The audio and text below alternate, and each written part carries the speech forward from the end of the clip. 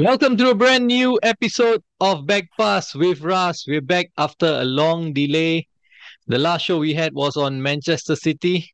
I thought it was a bit of novel idea because a lot of people were asking on are there any City fans? So I thought I knew a couple of fans that were supporting from the 90s before they got rich. So we interviewed them. Good time speaking to them actually because we spoke a lot about old school football and how City were before they got rich. Unfortunately, the episode didn't catch on as I thought it would, but you kind of know the reason as well because most of their following probably came about in the last decade or so. So, anyways, yes, introducing with me today, I've got resident young man Kelvin Singh. How are you doing, Kelvin? Good man, good, good, good. I'm not surprised. The episode didn't catch on. I mean, City just got famous like in 5 or 6 years, past 5 or 6 years when they start playing. Imagine telling those young folks, do you know that your left back was this player called Sanji Hai, or like Harry Phelan. Yeah. Sean Goater was your striker. They'll be shocked if they. I'll be shocked if they even know this player called Nicholas Anelka. So that's that's Yeah. that's that for the City fans. Yeah, true, true, true. Because there were a lot of names I think maybe the young fans today will not know or will not even have heard of. So yeah, anyways, we got a bit of news to share as well. There will no longer be any young blood in our show. We only will have resident young man Kelvin because young blood has done a pork back and gone back to his previous Joe back, man. Joe podcast. back. Yeah, Joe back. Gone back to his previous podcast. We wish him well. Anyways, I think he's rocking it down there, enjoying himself. So nice having you on the show, Joel, and hope to have you back as a guest one day. You were a guest as well once upon a time, actually. So yeah. All right. Moving on to this episode, Kel. What's your earliest memory of FC Barcelona? Oh, Barcelona, man. I think the earliest memory I had was many years ago when this player, Rivaldo, actually did this bicycle kick against Valencia. Mm, And it was absolutely amazing because previously I didn't used to catch the whole game, just highlights of the games when I was younger. But that goal, amazing goal, Rivaldo scored many years ago, and also when Ronaldinho ditched us. I mean, I'm a United supporter, so when I say ditched us, it's ditched United, and he signed for. I was literally buying the new paper every single day just to follow the Ronaldinho saga, and then at the next moment, he joined Barcelona. So that was actually that's another memory I had. First few memory of Barcelona. yeah, I remember those two as well. But Yeah. for my generation and perhaps a bit older than me, we will remember Barcelona from the later years of the European Cup, as it was known then, and the early years of the Champions League through this team called the Barcelona Dream Team, headed by Johan Cruyff, a legend, the late Johan Cruyff, I must say. And to speak about FC Barcelona, we've got with us a returning guest. He spoke about Real Madrid's Galacticos. Now it's the turn of FC Barcelona. It's none other than a former pundit on Fox Sports, ESPN Sports. Is it ESPN Sports? No, it is ESPN only. No ESPN Sports. It was Star Sports. I was very tempted to say Sky Sports, but it's No, not on Sky Sports, but I think they only used to call Star it Sports. ESPN Star. I think Yeah, it was ESPN Star. ESPN Yeah. Star, correct. That's right. And Mayo Stadium, our resident Spanish football expert, Mr. Antonio Codinac. How are you doing, Antonio? Hola, I'm doing amigo. well, Russ.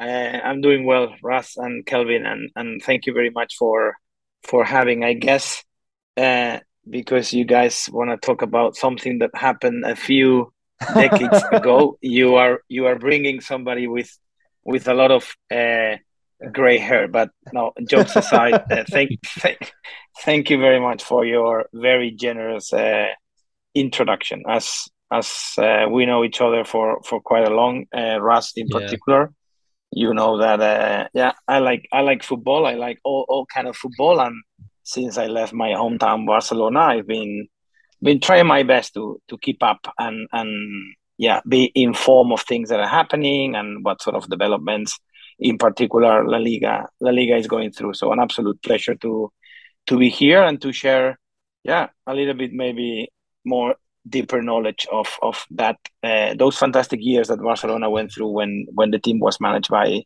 the late Johan.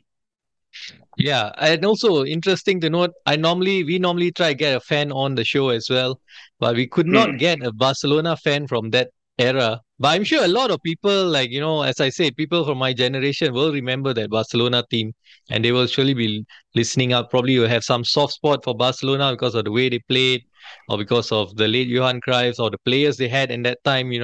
So yeah, moving on, getting straight into the show, Antonio, and in fact, Antonio, I told Yeah. Kelvin about you and that you're from Yes. Barcelona, but you actually support their neighbors Espanyol. So he told me it's like getting a show. You're talking about Manchester United. I got a City fan to speak about Manchester United. That you are spot on, and I think it gives a different perspective. It's gonna it gives a different value to the show. But as I say, I do like sports in general. I do follow football, and I'm happy to share. But yes, I cannot be perfect. Therefore, I need to support the other team in the city, which we have, by the way, great hopes for this season. Maybe one day you will call me to talk about the Espanyol, and I will Espanyol, be yeah. delighted to do so. All right. So, okay, going on. Yeah. Antonio, Johan Cruyff was appointed in 1988 as You're the right. manager of FC Barcelona. So, what was his vision when he took over took over the managerial role at FC Barcelona?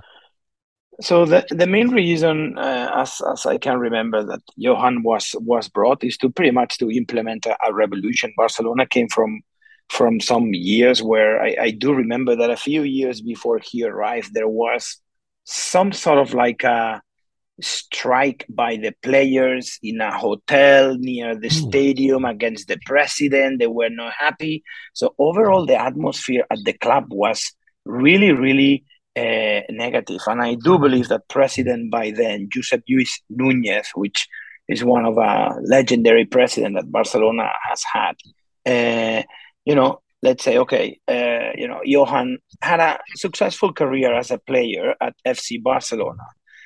Don't forget that he only played 5 years. Sometimes you talk to people and then they say, oh, Johan Cruyff played for so long for Barcelona. Not really. It's just, it is 5 years, which is, a solid contract, but not a long time. So I believe the idea was to bring him to really implement a revolution and to change the club from top to bottom. And when I say top to bottom, I'm talking about not only from the way fans will perceive the team or the style of football, but also he wanted to implement his idea of football, which is not other than the old Ajax of Amsterdam and Holland national team that it Total was football. quite correct. So that it was quite successful. So the idea was like, okay, we're gonna bring Johan and he's gonna change from top to bottom. So we're talking about the school of football, so younger categories already starting to play or trying to play into that style. He revolutionized the squad. He brought in some players. We will talk about a few of them. And it was a bumpy ride at the beginning, just to say. But then later on, he was able to assemble a solid team, new faces, and being the main target, the European Champions League, which they acquired they won in Wembley in '92 with the famous goal of Ronald Koeman. Yeah. Was he responsible for La Masia? Well, he was definitely I won't say directly in charge, but of course he shared his idea of football, and he say, if we want Barcelona to have a unique style, to implement this idea, and most important, to have a legacy, we need to start from early ages. So early ages is definitely La Masia and all the previous category before you reach La Masia, and that is something that is still alive and is one of the DNA, as they call it, those experts of football, that Barcelona not only they need to win, they need to win playing beautiful football. And if those two things don't happen, the club, the aficionados seem not to be happy.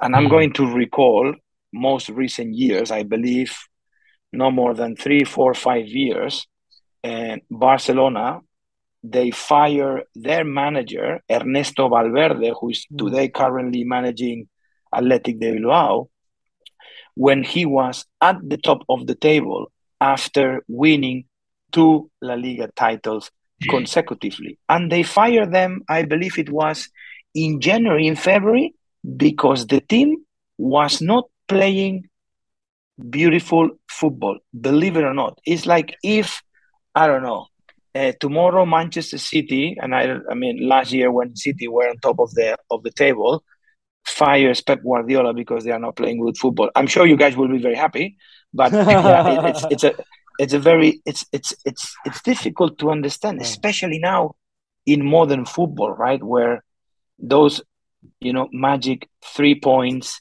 means so much. They mean money and everything. Barcelona did it 4 or 5 years ago. They sacked Ernesto Valverde. And that's a bit of a crazy thought as well, right, Kel? You've seen it as well as a Manchester United fan.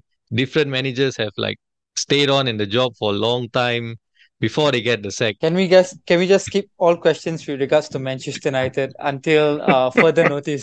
But yeah, just the comparison. That's why, teams like Barcelona and Real Madrid and all, they don't wait too long to win league titles, win Champions League and all, because they don't have the time to wait. It's always I mean, they're that. decisive. I think what Antonio was saying, doing well, so what? They want to play a certain way.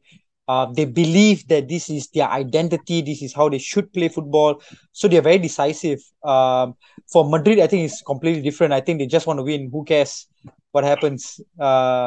They just sack their managers at will. As long as they are winning, they're good. They're not winning, managers are gone. Barcelona is a bit different. They like to play beautiful. So I think they are in similarity. They are both very decisive teams. And talking about Real Madrid very nicely, Antonio, Johan Cruyff broke Real Madrid's dominance at that point of time, right? Because you spoke about the bumpy ride, but when he took over the job, they didn't win the La Liga immediately. They didn't win much immediately. It took them a bit of time. And then he broke their dominance, and then they dominated. Yeah, they dominated for a while, not for too long, because if I'm not wrong, Johan was in, until 1996, if I'm not wrong. Yeah, so it's pretty much 8 years overall. And I have to say that his exit from the club was not fantastic. I still remember the catastrophe in that UEFA Champions League final versus Milan when they were crushed 4-0, right? If you guys recall, for sure it was the greatest Milan ever. But yes, and that is something to answer your question. Yes, definitely Barcelona, they did break that dominance from Real Madrid. And something that I want everybody watching this and listening this to understand is that La Liga, for as much as we try our best, and once in a while we will get Atletico de Madrid or Valencia or Sevilla or another of the second tier teams doing great and having chances for the title,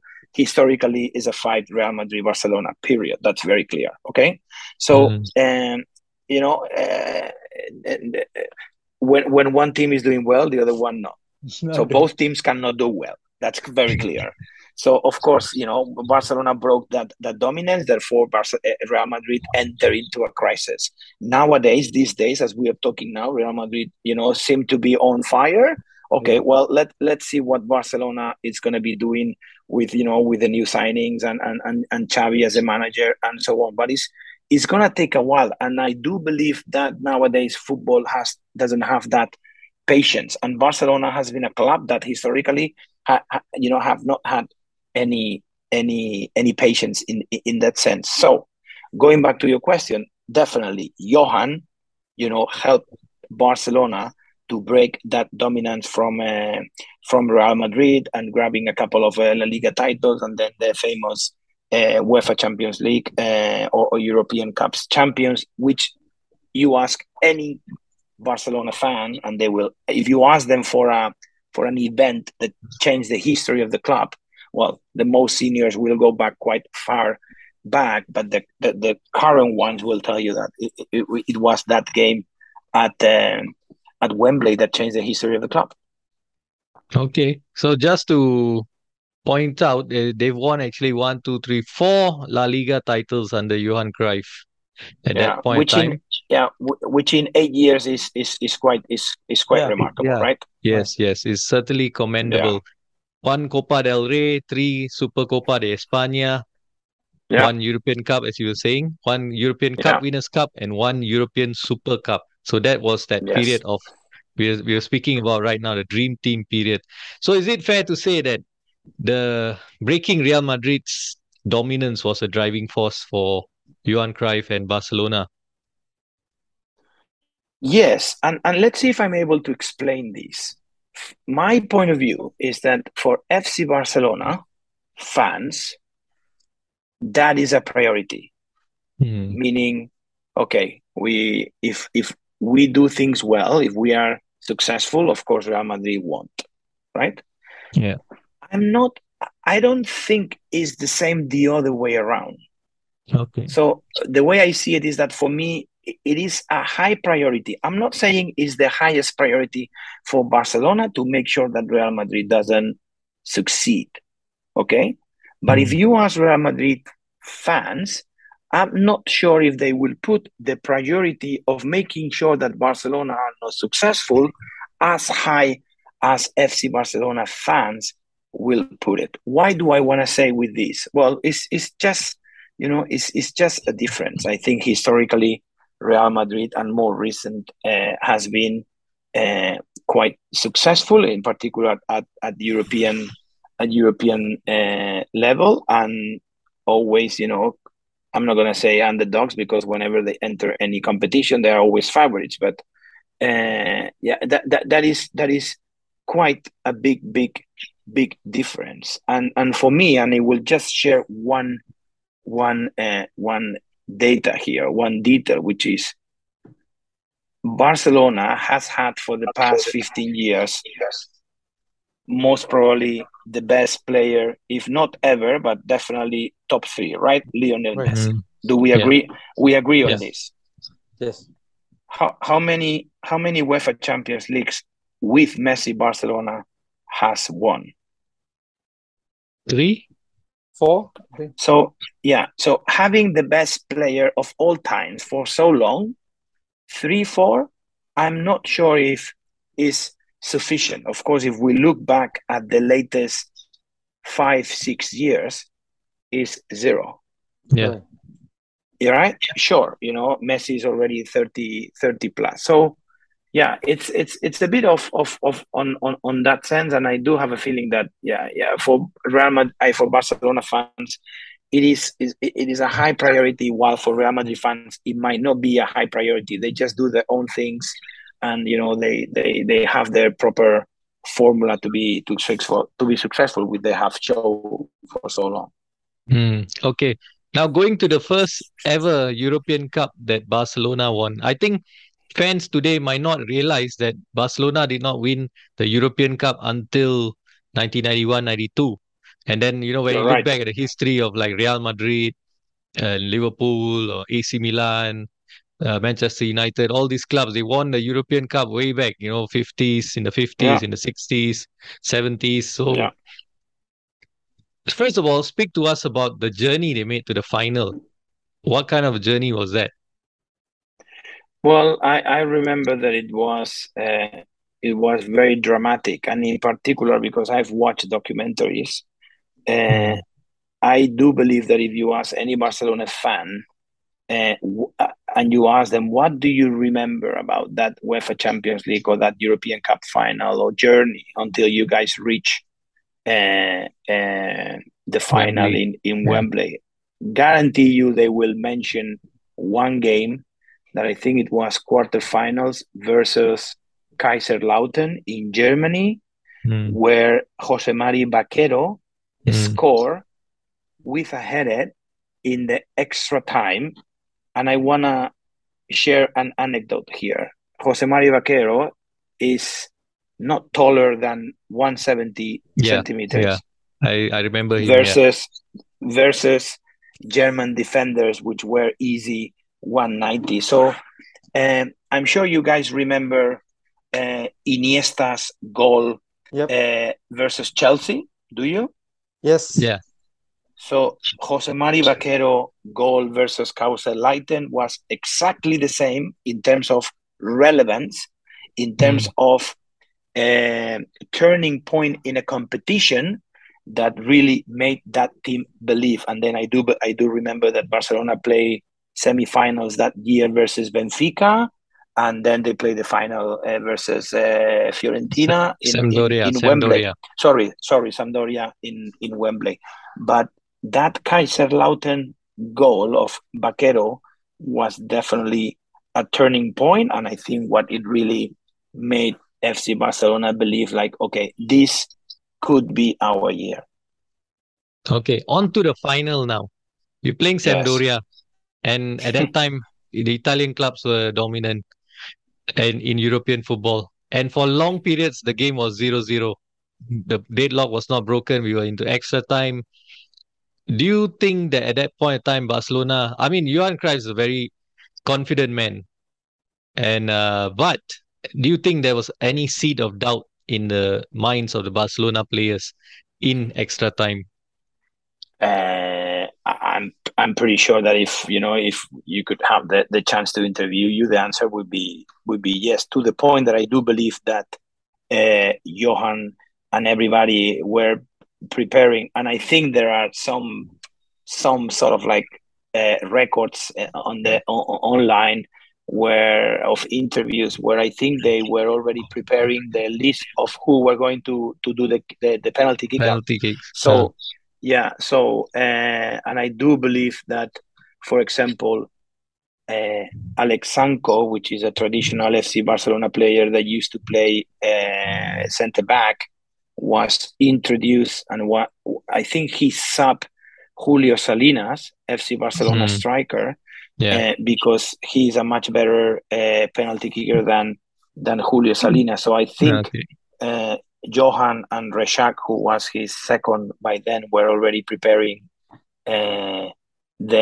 penalty kicks. And you can see, if you go to any documentary or if you watch the game, you will see Johan biting his nails. He was standing around next to the bench, and definitely I'm sure there were a lot of doubts, and I do believe that there were a lot of doubts because they knew that if they could won that game, it was going to change the history of the club. So there was a lot of responsibility in that sense. And what kind of a game was that, the final? I believe it wasn't not. I mean, I think the first half was a little bit like back and forth. Don't remember much about second half and extra time. Not always finals are the best games, but they play their card. Barcelona had by then quite solid experience at national level players, and I mean, if you watch the game again and again, and if you talk to Sampdoria fans, they will tell you that as soon as the referee whistle for the free kick, they knew that's going to be a big chance, because they knew of the skills of Ronald Koeman. Yeah, Ronald Koeman and his blockbuster free kick. So it was just full power. The ball went through the wall into the back of the net. Thing, a huge sigh of relief fell all over Barcelona. Barcelona won the European Cup that season, and kudos to them, right? I think the moment the ball crashed into the back of the net, I think all Barcelona, must have been some atmosphere. Do you remember how it was in the streets? Well, very noisy, and on all FC Barcelona fans, they do celebrate in a specific area in the city center, and of course, it's a game that changed the history of one of the most relevant clubs in European football in Spain, and of course they deserve to celebrate, and pretty much there were some really good celebrations that year, of course. As an Espanyol fan, were you cheering on Sampdoria? Most probably, yes. So that's Yeah, probably the first time you're supporting an Italian team, man. Uh, yeah, most probably as well. Yeah, yeah. I don't really support them often, not for any particular reasons, but uh, yeah, most probably I did support Sampdoria by then.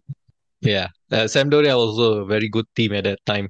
They're not the Oh, they had traditional really good Italian players. powerhouse, but yeah, got to put in Yeah, a bit of Italian football in here for the moment.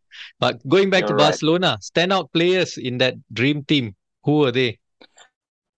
I mentioned a couple of them already. I think I mentioned Julio Salinas, Yeah, Alex Julio Salinas. Sanko. Uh, Something that Johan did when he first came to Barcelona, he signed up three players, I think two or three players from Real Sociedad, which is a team in the up north in the Basque Country, Mm, because they were La Liga winners around 82 to 84. And I'm talking about Jose Mari Vaquero, which I already mentioned, yeah, Chiki Begiris, Chiki Begiristain, which is yeah, the Begiristain. director Yeah, of football of Man City. Yeah. yeah, Begiristain, yeah, Oh, yeah. Kelvin, yeah, yeah. exactly, Begiristain, huh? And other Goicoechea. good players. Goicoechea, which he used to be a right wing, and under Johan became the best.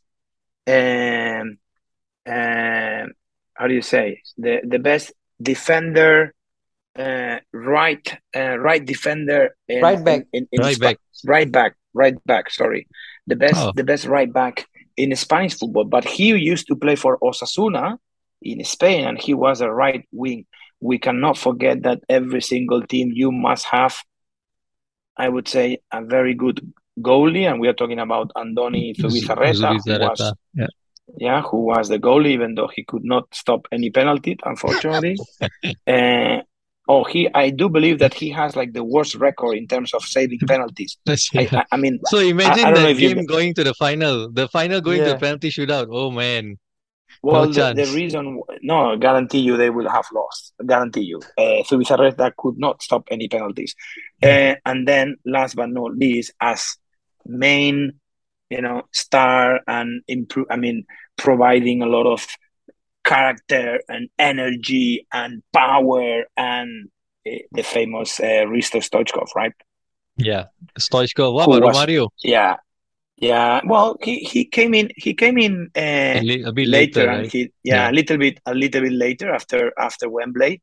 But no, there was quite a nice group of players, and as always, good atmosphere. Johan was a good manager. He wanted to control everything, and he was really, really, really, the father figure and a boss. But I would say that there was a good mix of national players of good level, as well as foreigners like Stoichkov, Kuman. I Michael Laudrup. remember late Michael Laudrup later on. Well, no, later on, no, because he played in Wembley as well. Yeah. Who else? Wolfram Wichge, if you remember the Dutch guy. Then Romario joined. So it was quite a very nice Mm. revolution. There was also a certain Pep Guardiola in that team. Exactly. I don't know if it sounds familiar to anybody watching and listening. Yeah, this guy who lost his hair in Manchester. Yeah. Yeah, he had a good set of hair, I would say, and I would say he was probably a bit of a revolution. He was a bit of a revolutionary figure in the 90s because they don't really play with a deep lying playmaker. Teams don't really play with deep lying playmakers back then, right? It was always box to box central midfielders. But here you have Pep Guardiola playing this specialist role that now has become so glamorized. Yeah. So it's funny because Pep Guardiola was the extension of Johan Cruyff on the pitch. Hmm. Xavi was the extension of Guardiola on the pitch. Nowadays, Pedri is the extension of Xavi Yeah. on the Hmm. pitch, right? Yeah, so you Well always said. need Well that. said. Yeah. Yeah. So now you always need that guy who is really, yeah, the extension of the manager, and every single team should have one of them. In Barcelona, it has been so easy to identify that correlation in between manager and player, right? player. Any player that you felt probably was underrated that you have not mentioned yet? Look, I'm very happy that you are asking me this question, because one of the things that Johan was not fantastic at was with signings, and he had a few, more than one, bluffs and hiccups of, okay, we're gonna sign this, and because it was recommended or it was proposed by Johan, the club follow what Johan said, right? Okay, we need to bring this guy from, can't remember, some country in Latin America, Romerito. Yeah, or we need to bring this couple of guys from, sign them from Espanyol, believe it or not, a Russian player called Korneyev and a Spanish striker called Skach, who for you mean nothing. I remember them well, but they were a little bit of, players that they were lesser known. They didn't have a lot of impact in the club. And I have to say that Johan had a few of those. Not every signing that he proposed was outstanding, but because he was such an entity and such a father figure for the club, nobody was brave enough to criticize him and say, No. okay, maybe we should manage this better. But of course, on the other side, he had good signings later on, and we say Romario, and he was the one convincing Laudrup to join the team, and the 3 players or 4 players from Real Sociedad. So yeah, he was really good at managing the changing room, and of course and convincing players to play his idea of football, which I think nowadays is a key a key component of those of those good managers, right? Is the manager able to convince these players to play this way rather than the way they've been playing always? And I think on that point as well, on signings that didn't work, I think there's another guy, Jorge Hagi, who didn't work, but was a fantastic player. Well, I think Jica came in after I don't know if it was either after or just before the 1994 World Cup in the US. And I believe just before that. Before that. So Romania did a very decent World Cup, I remember. In 1990, yes, they did. Yeah, Jica Hagi scored quite some very good goals. But I remember him having maybe 1-2 decent years, but not having a fantastic career at Barcelona. It's very interesting, and I will say this again, because not all the signings that Johan brought into Barcelona were successful, and he had more than a handful of those players that you go, what, like, huh? What are you talking about? Do you remember someone called Winston Bogarde? Yes, I do. Yeah. This guy played for FC Barcelona. Yeah. But I thought it was a Louis van Gaal signing. He wasn't a Louis van Gaal signing. I know. But sometimes I was just mentioning him as part of this approach to sometimes managers. They go, they go cuckoo and they bring players, and at the end, that's not gonna work. All right. Just to sum up this first segment, just to round out the first segment, how would you describe Cruyff's legacy at Barcelona? I mean, if I'm not wrong, 3 weeks ago, Barcelona, when they were in the US tour, they auctioned an NFT piece of Johan Cruyff. So I think by saying that, I'm answering that question. I don't know. Was it close to 500,000 or something? They actually sold. I don't have the detail, but the reason why I mention is because after so long, it's so very, very obvious that is the guy who changed the history of the club, is the guy that the club wants every single team manager play his style of football, of course, with an evolution, which is something that Pep did very well. Xavi is trying hard. Luis Enrique also did a very good job. Yeah. He kind of like, evolve into that style of football. And I do believe that if Barcelona didn't need the money, instead of being called Spotify Camp Nou, it should be called Johan Cruyff Camp Nou. But anyway, it's the training camp, the training facilities are already called Johan Cruyff. Yeah. All right. So just a bit of correction. Jorge Hagi was signed in 94. So that was after the World Cup. You see, after the World Cup. Yeah. Okay. But he lasted as long as Johan Cruyff. So 96, he was gone. Yeah, a couple of years. Yeah. All right. So we bring the end. This first segment speaking about Barcelona's dream team in 1992. Now handing over to Kelvin to bring us to the present. All right, welcome back to Back Pass with Ras, with me, Kelvin, now leading the second part. Wow, what an informative first half with Johan Cruyff. I actually like coming on to shows like this because I get to learn a lot of information of teams back in the 90s and how they set up. And Antonio, I think you shared it beautifully of how Johan Cruyff, the late Johan Cruyff, actually shape up how Barcelona is today. Yes, 100%. Actually, fun fact, I actually went to the Barcelona stadium, and I think it's magnificent. I was just so awestruck, when I was there. Barcelona, I mean, the city itself, it's just something else. So moving on to my question here, which modern day era Barcelona was your favorite? Maybe we can start from maybe after the 2000s. Any favorites from there?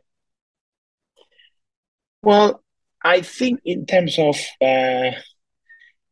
managers that left a mark, yes, right? If we start from the 2000s, and again, if you talk to any fans and someone that pretty much continue an improved version of what Johan started, we cannot skip or we cannot forget to mention Louis van Gaal, right? So Louis van Gaal, and again, right, once again, connection, FC Barcelona, Holland, Ajax, whatever love affair that have had the club with the country, history, it's still there. So Louis van Gaal definitely is that guy that is brave enough to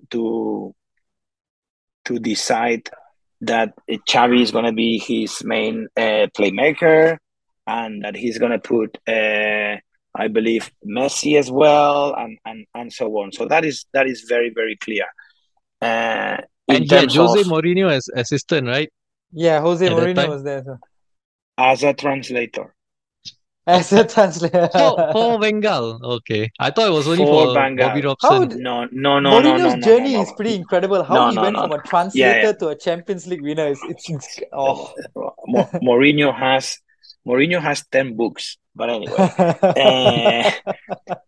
Mourinho lands in Barcelona because he's the translator of Bobby Robson. You are right.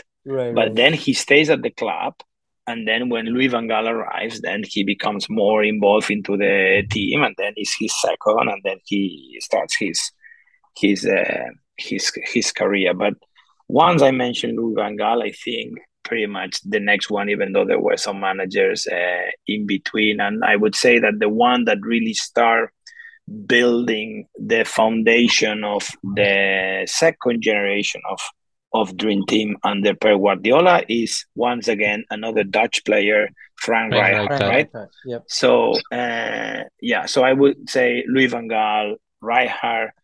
There is no doubt that the guy that has had more success at Barcelona as a manager is Pep, and Pep's story at Barcelona, being a player since he was 14 years old, being a Catalan-born, Catalan believer, uh, knowing the club very well from a small town outside Barcelona, being called to play for FC Barcelona, going through all the categories, and then being some sort of like successful as a player. And then suddenly, out of the blue, a new president arrives and decides that he's going to play with fire and is going to put him as manager and give him that responsibility. And that was a very smart move. And I think history was written. I don't think I've ever seen any team playing with the category and with that dominance in terms of football, even more than what City is doing, that what Bayern Munich did, and so on. I think Pep did something at Barcelona for a few years there is no way anybody is going to repeat. And as I mentioned, I believe at the beginning, for me, that is the main mistake of the current FC Barcelona, that everybody is waiting for the next manager that might mirror or replicate what Pep did. And nobody's going to do that. Guarantee you, nobody's going to play with that supremacy, right? It is literally impossible. It didn't matter. You were watching a Barcelona game and they were 2-0 down, and you were relaxed and you will say, it's fine, they're going to score 6. Yeah.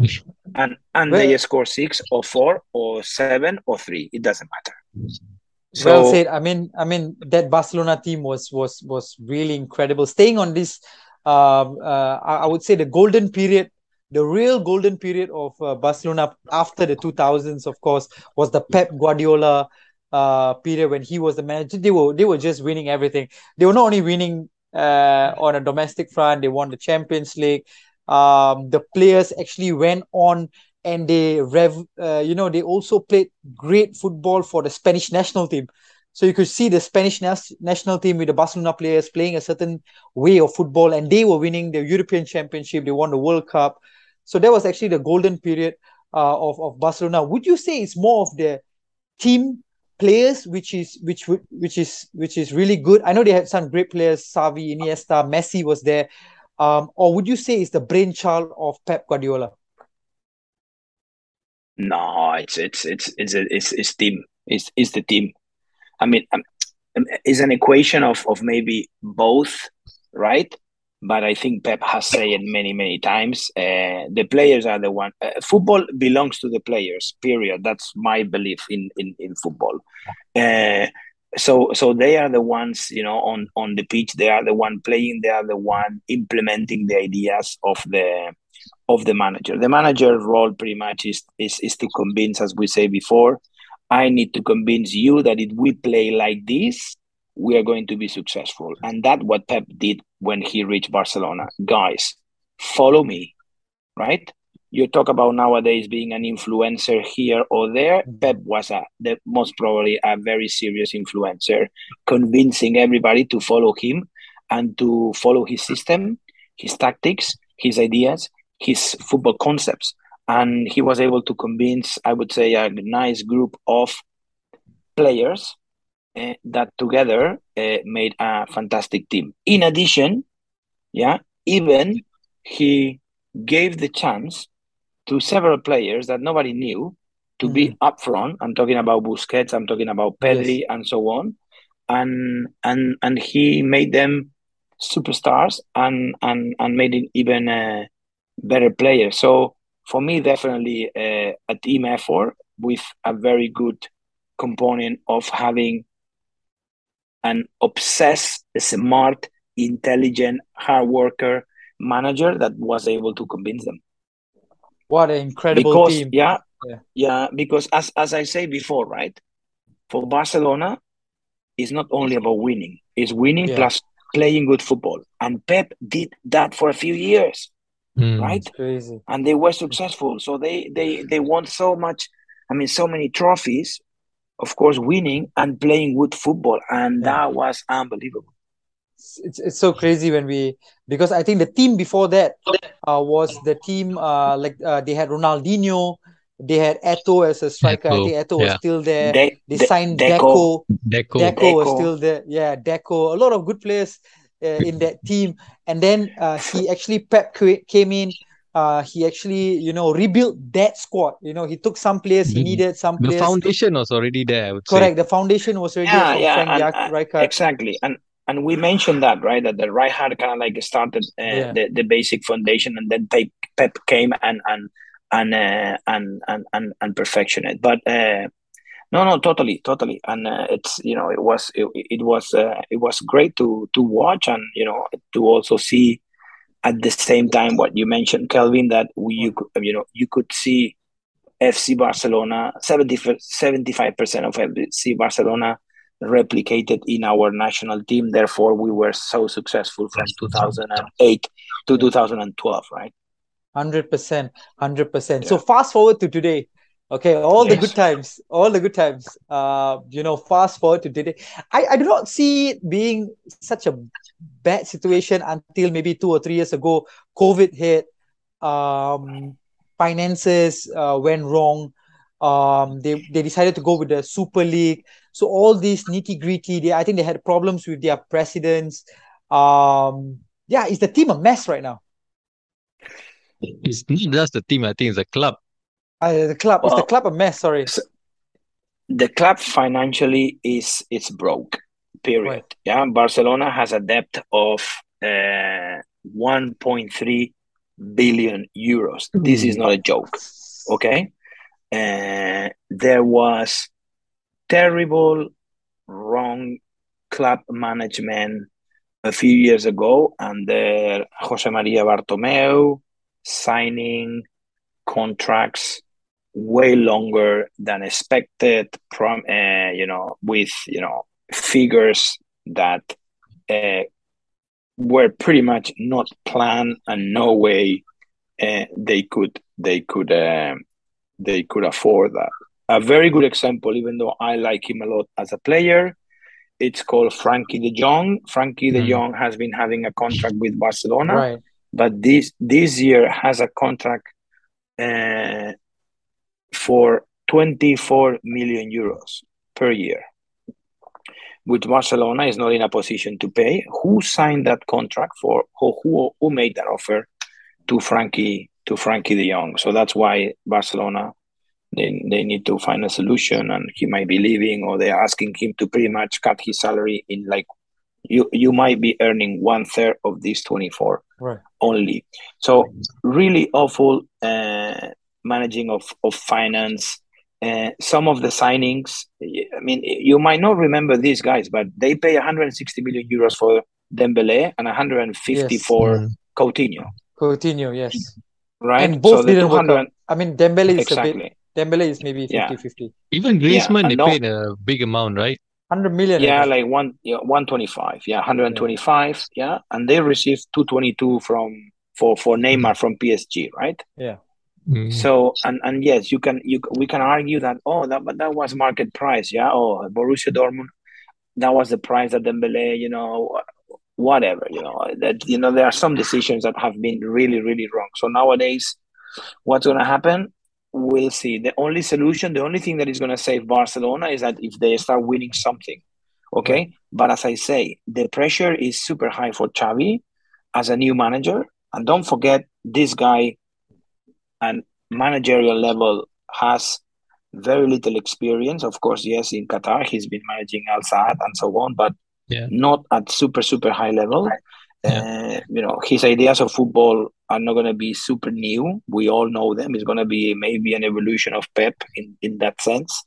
But if Barcelona, with all the signings and so on, and all the financial tricks that they had to do this summer to bring the good players, are not able to deliver and to deliver quick, again, I'm not sure if they're going to have the patience to keep Xavi for so long. To be honest, historically, they're going to be up there and they're going to do a good season. But for me, what is a killer is three things. Number one, that everybody's expecting Xavi to be the new Pep Guardiola as a manager. Yes. I think that's it's a not going tough to job. happen. Yes. It's not gonna happen. Tough job. Number two, um, he doesn't have much experience. And number three, there is no patience. And in this, nowadays world of football, without any patience is uh, it's very difficult. The only thing that might save this situation is that who do you bring to manage FC Barcelona? Who? Yeah. There is nobody. Yeah. Literally, no. There is. I don't see anyone. You thought about whatever. Pochettino. Pochettino will never manage Barcelona. Yeah. He's a mega super Espanyol fan. Oh yeah, he He's played for Espanyol. He Yeah, played for of Espanyol. course, Yes. of Yes. course, of yeah. course. And He say that I will never manage FC bringing Barcelona. back I'm very Pep happy to is hear. it's a dream, right, for them.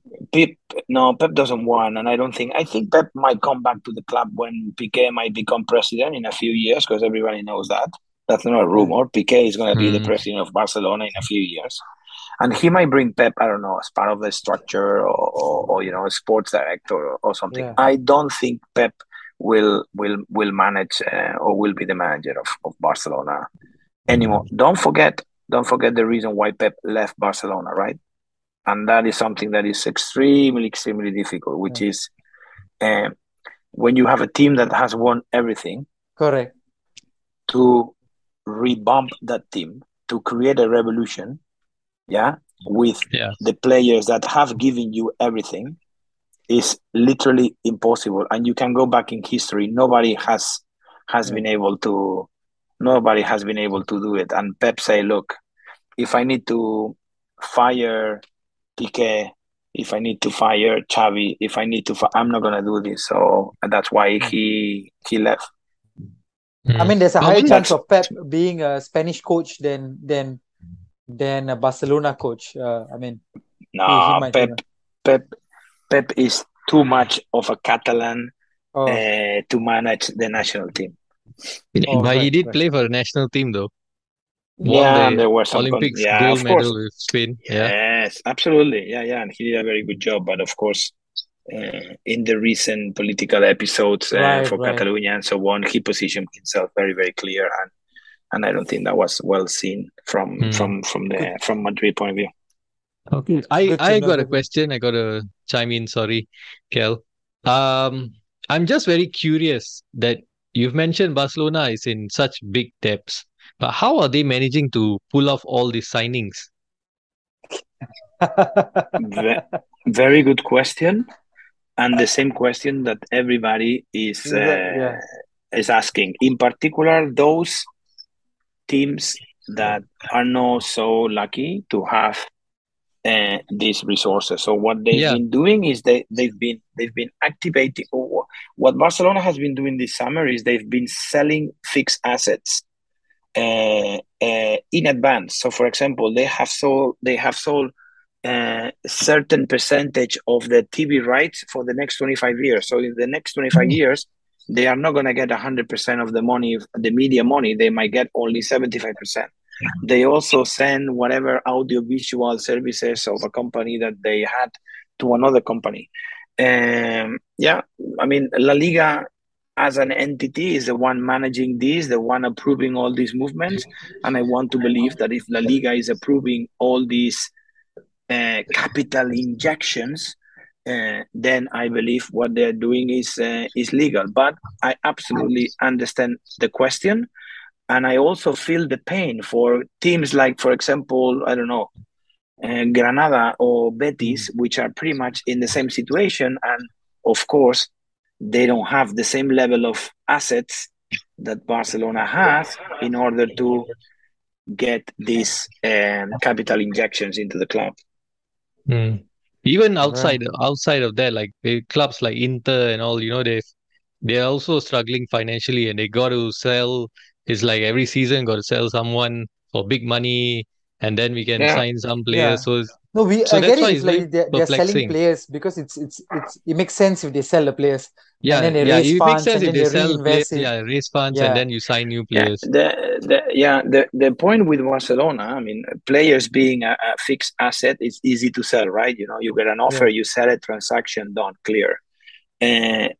what Barcelona has been doing is that they have been selling this summer future assets. So Right. assets that they don't have now. Yeah. So I'm talking about, if in the next 25 years they will receive, I don't know, 20,000 million euros as TV rights, they sold 25% of that. Right. So in the next 25 years, they won't get everything. They will get everything minus the top 25%. And my point is, if the legal entity that managed that approves that kind of operation, because those assets are real assets, then it should be okay. But it's frustrating. Yeah, it's frustrating because, as you say, there are other teams struggling financially that they go like, how come they have this debt of 1.3 billion euros and they sign Lewandowski, Conde, Christiansen, blah, blah, blah. And they're not cheap signings, yeah. They're all like in around 40 million, 50 million. They keep going on and on. Speaking about signings, Antonio, which new signing would be huge this season for Barcelona? I know they've signed a couple of players now, maybe more players coming in. But who is that one player you think that is going to click for Barcelona? I'm going to mention, I will mention 3 names, okay? Those that they project themselves as Barcelona experts, that they know about football and that they've been preaching that Barcelona needed to fix their defense. They are very happy with the signing of Jules Koundé. Okay. And Jules Koundé is someone with, I do believe that, it's someone that could stay for Barcelona. Don't forget that this guy is 24, if I'm not wrong. Yeah, somewhere around there. Right? Yeah. So Jules Koundé is a good signing. It's a present and future player, and in a specific area where Barcelona needs support. Yeah. Centre back. And also he can play also right back as well, which by the way, it's terrible. Both wings at Barcelona nowadays after the first game, terrible. But that's my first name is Jules Koundé. The second name I will share with you, which is like the wow moment this summer, which everybody has been surprised. And Barcelona has been able to convince him. And he really positioned himself saying, I want to leave Germany and I want to go to Barcelona, is Lewandowski. And for as much as he's 33, 34, I mean, that guy is a machine. That guy is going to score 25 goals in a blink of an eye, guarantee you. I will be surprised if he doesn't score 15. Easy. Yes. What I think is going to be the icing on the cake, if they are able to do it, and that's, I would say, something that it might go until the last day of the last minute of the transfer market, is Bernardo Silva from Man City. Oh, that is a good player. That is a good player. Because number one, Bernardo Silva has already informed Pep Guardiola that he has a dream and he might want to leave Manchester City. Pep already was out the other day on media press saying that I've spoken with Bernardo. I'm not here to deny any dreams of any players. Clear.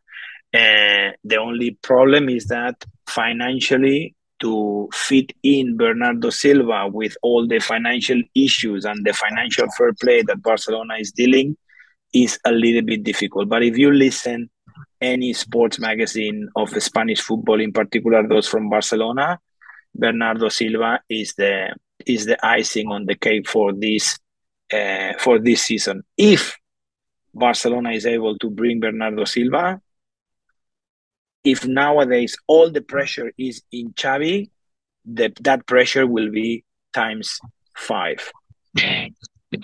Because with Bernardo Silva, Lewandowski, Koundé, Rafinha. By the way, I didn't mention Rafinha, but of course, excellent player.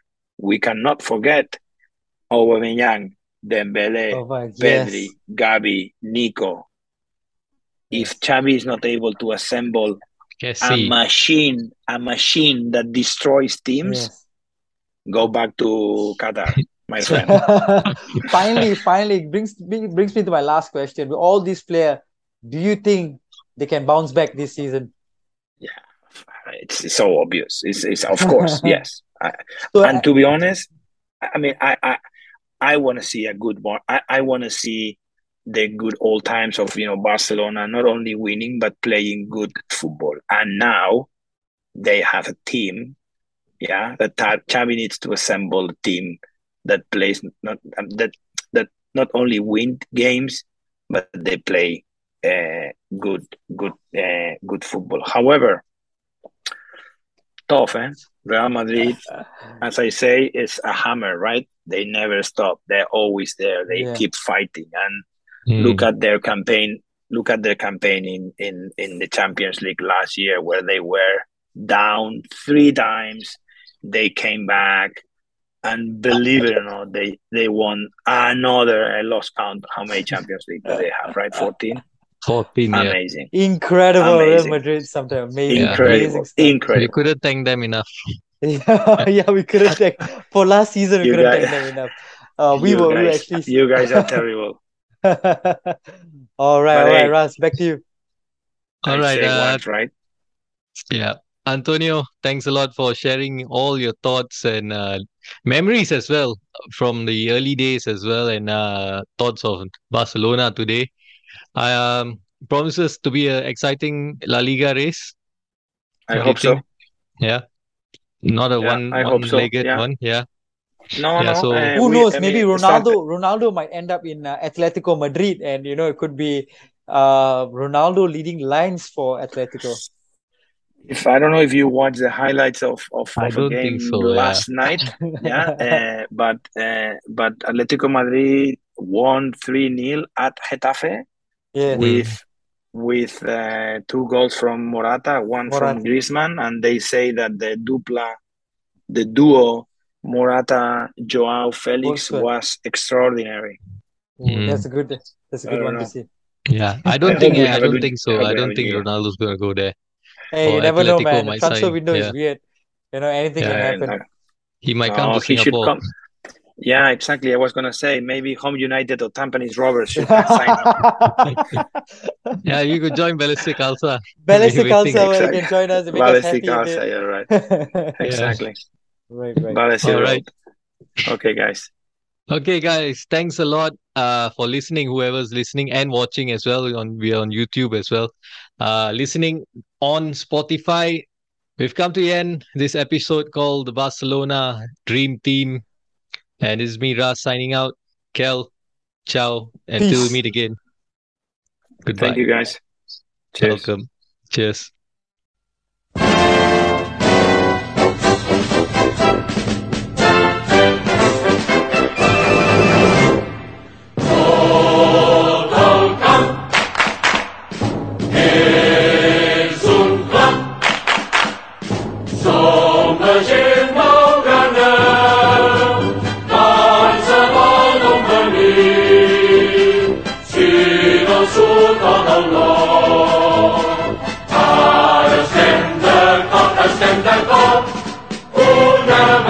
Treasure